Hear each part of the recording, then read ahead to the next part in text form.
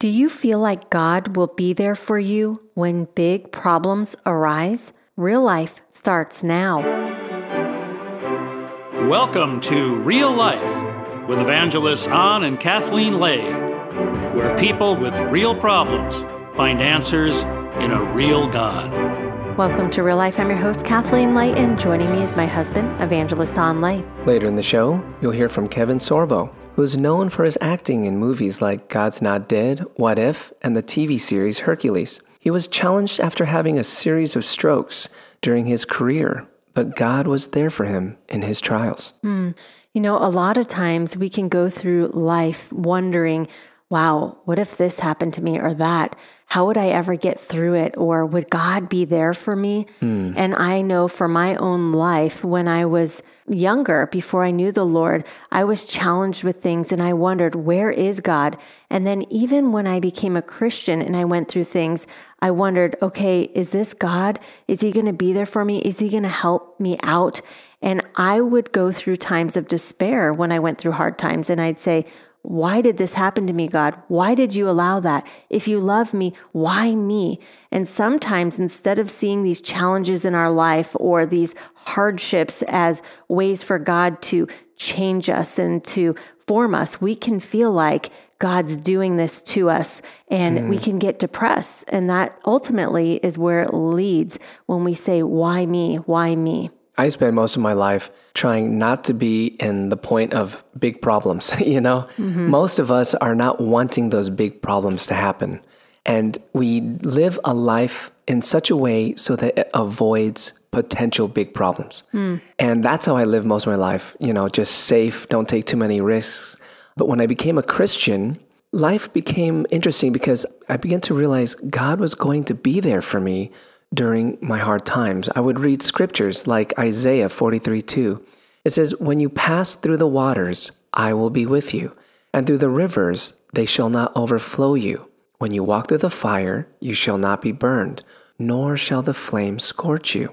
What I loved about verses like this is that I began to understand, wow, you know what? When that problem comes, not if, God is going to be with me. He's going to use it to really guide me in my life.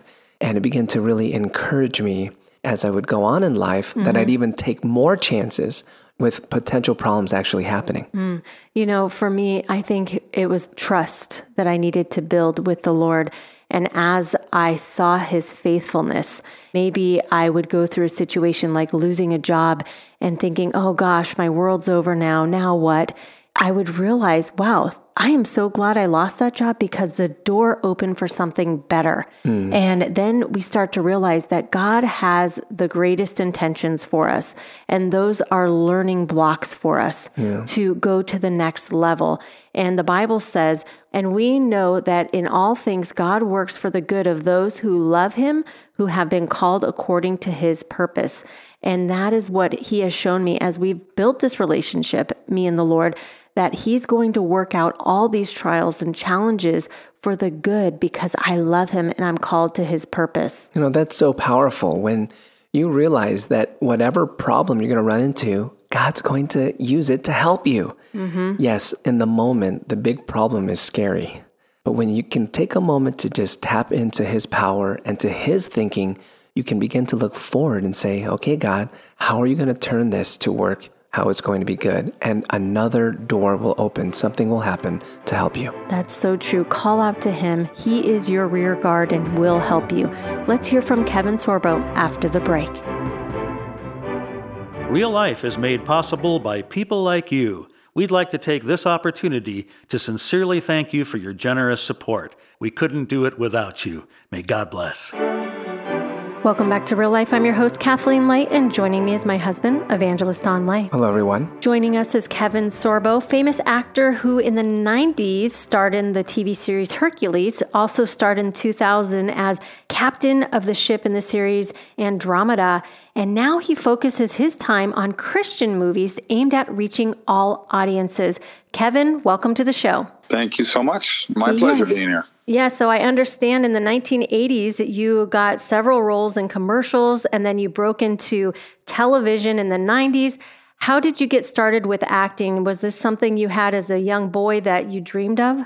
Oh, yeah. I mean, it hit me at a young age. I was 11 years old, and my family, it was a field trip, actually. My mom came along as one of the chaperones, and it was a fifth grade field trip to the Guthrie Theater. The Guthrie Theater is a very famous theater in Minneapolis. A lot of people don't realize that Minneapolis-St. Paul has more theater per capita than Broadway does. Wow. Yeah, they really support the arts there. And I went to the Guthrie, and I saw The Merchant of Venice, and it was Shakespeare. Now, I'm 11 years old, okay, so I didn't know what the heck they were saying because it was Shakespeare, and I was 11 years old. So, Right.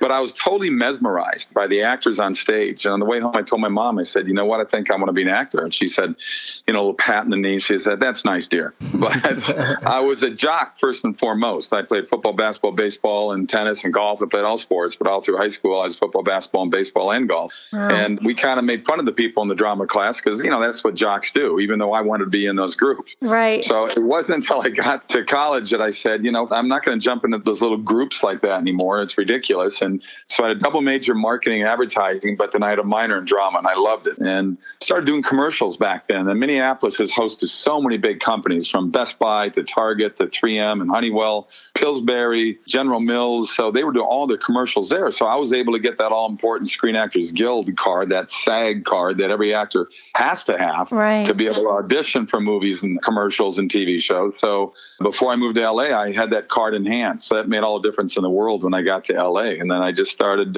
pounding the pavement. The best advice I got was from a dear friend of mine that I've known and still very good friends to this day, known since we were 2 years old, neighbors. He said, remember, Sorbs, it's called show business, not show. And I went out there and treated it like a business because that's what it is. Wow. And it's a frustrating one, but it is a business. And in 1997, you had something that happened to you that was pretty traumatic, and it put you in a really hard situation, but a book came out of it. You had an aneurysm in your shoulder. Tell me how that might have challenged you or your faith in your life during that time. Well, I didn't know what was going on in my arm. I just knew the last 3 months on season 5 of Hurcules, we shot for 7 seasons, I was having all kinds of problems with achy pain, just, bolts of lightning down my arm, cold fingers. I couldn't figure what was going on. It ended up being an aneurysm way up my left subclavicle area. I went to see my chiropractor, and in 8 years, I've seen this guy. He's never cracked my neck. And I heard a voice warn me multiple times, don't let him crack your neck. And I didn't listen to the voice. I just said, why am I hearing this? This makes no sense. He's never cracked it. My chiropractor cracks my neck. And I said, why did you do that? He goes, I said, I hate that. Well, within minutes, the aneurysm was so close to that area that crack not only opened the aneurysm and spit hundreds of clots into my arm, it fired 3 clots into my brain. I suffered 3 strokes. Oh my gosh. And I went from a guy that was in better shape than most people in their teens and 20s, I was in my 30s at that time, to a guy that couldn't stand up and walk. Oh my And I gosh. spent the next 4 months learning how to walk again, learning how to balance myself again. And I spent the next 2 years in full recovery mode. I went back to New Zealand 4 months after the strokes, and I went from a 14-hour workday to 1 hour a day. They just wanted me to do 1 scene or 2 scenes each day. They would just try to make it work.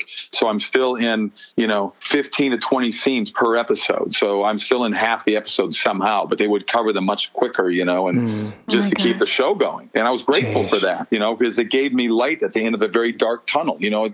For them, they weren't doing the goodness of the heart. At the time, we were the most watched TV show in the world. So in 176 countries, it was a cash cow for Universal Studios. But on the flip side, for me, it was a blessing. And it motivated me. It motivated me to work harder to get better and, work hard to try to study my lines. My wife had to actually read the lines to me because I couldn't look at words on a paper. They was bounce around. My vision, everything was just so weird. But by the beginning of the 3rd year, my recovery was unbelievable. But here's the thing about that, okay? I had faith all my life. I've always had faith. But I never needed faith until this catastrophe hit me. And it tested my faith. Because, a lot of people, they blame God if things go bad. They blame God if they lose their job or they lose their spouse or whatever it may be, divorce, whatever. The reality is, every time I got down on myself, I did a lot of praying, but every time I got down, my wife was like a rock. She would say, it happened. Now, what are you going to do? I mean, she treated me in the tough Pittsburgh person that she was, Pittsburgh and New Yorker. She spent 8 years in Manhattan as well. So I wrestled with God. I prayed with God. I got angry with him. And I realized, okay, his voice was warning me not to let my neck get cracked. He was trying to save me. And what's amazing about the book, I didn't want to write the book. It came out 12 years afterwards. My strokes happened on September 2nd back in 1997, the same week that Princess died in her car crash. And I just remember when I finally did write the book, my wife was completely right about it because she said, this is going to help a lot of people.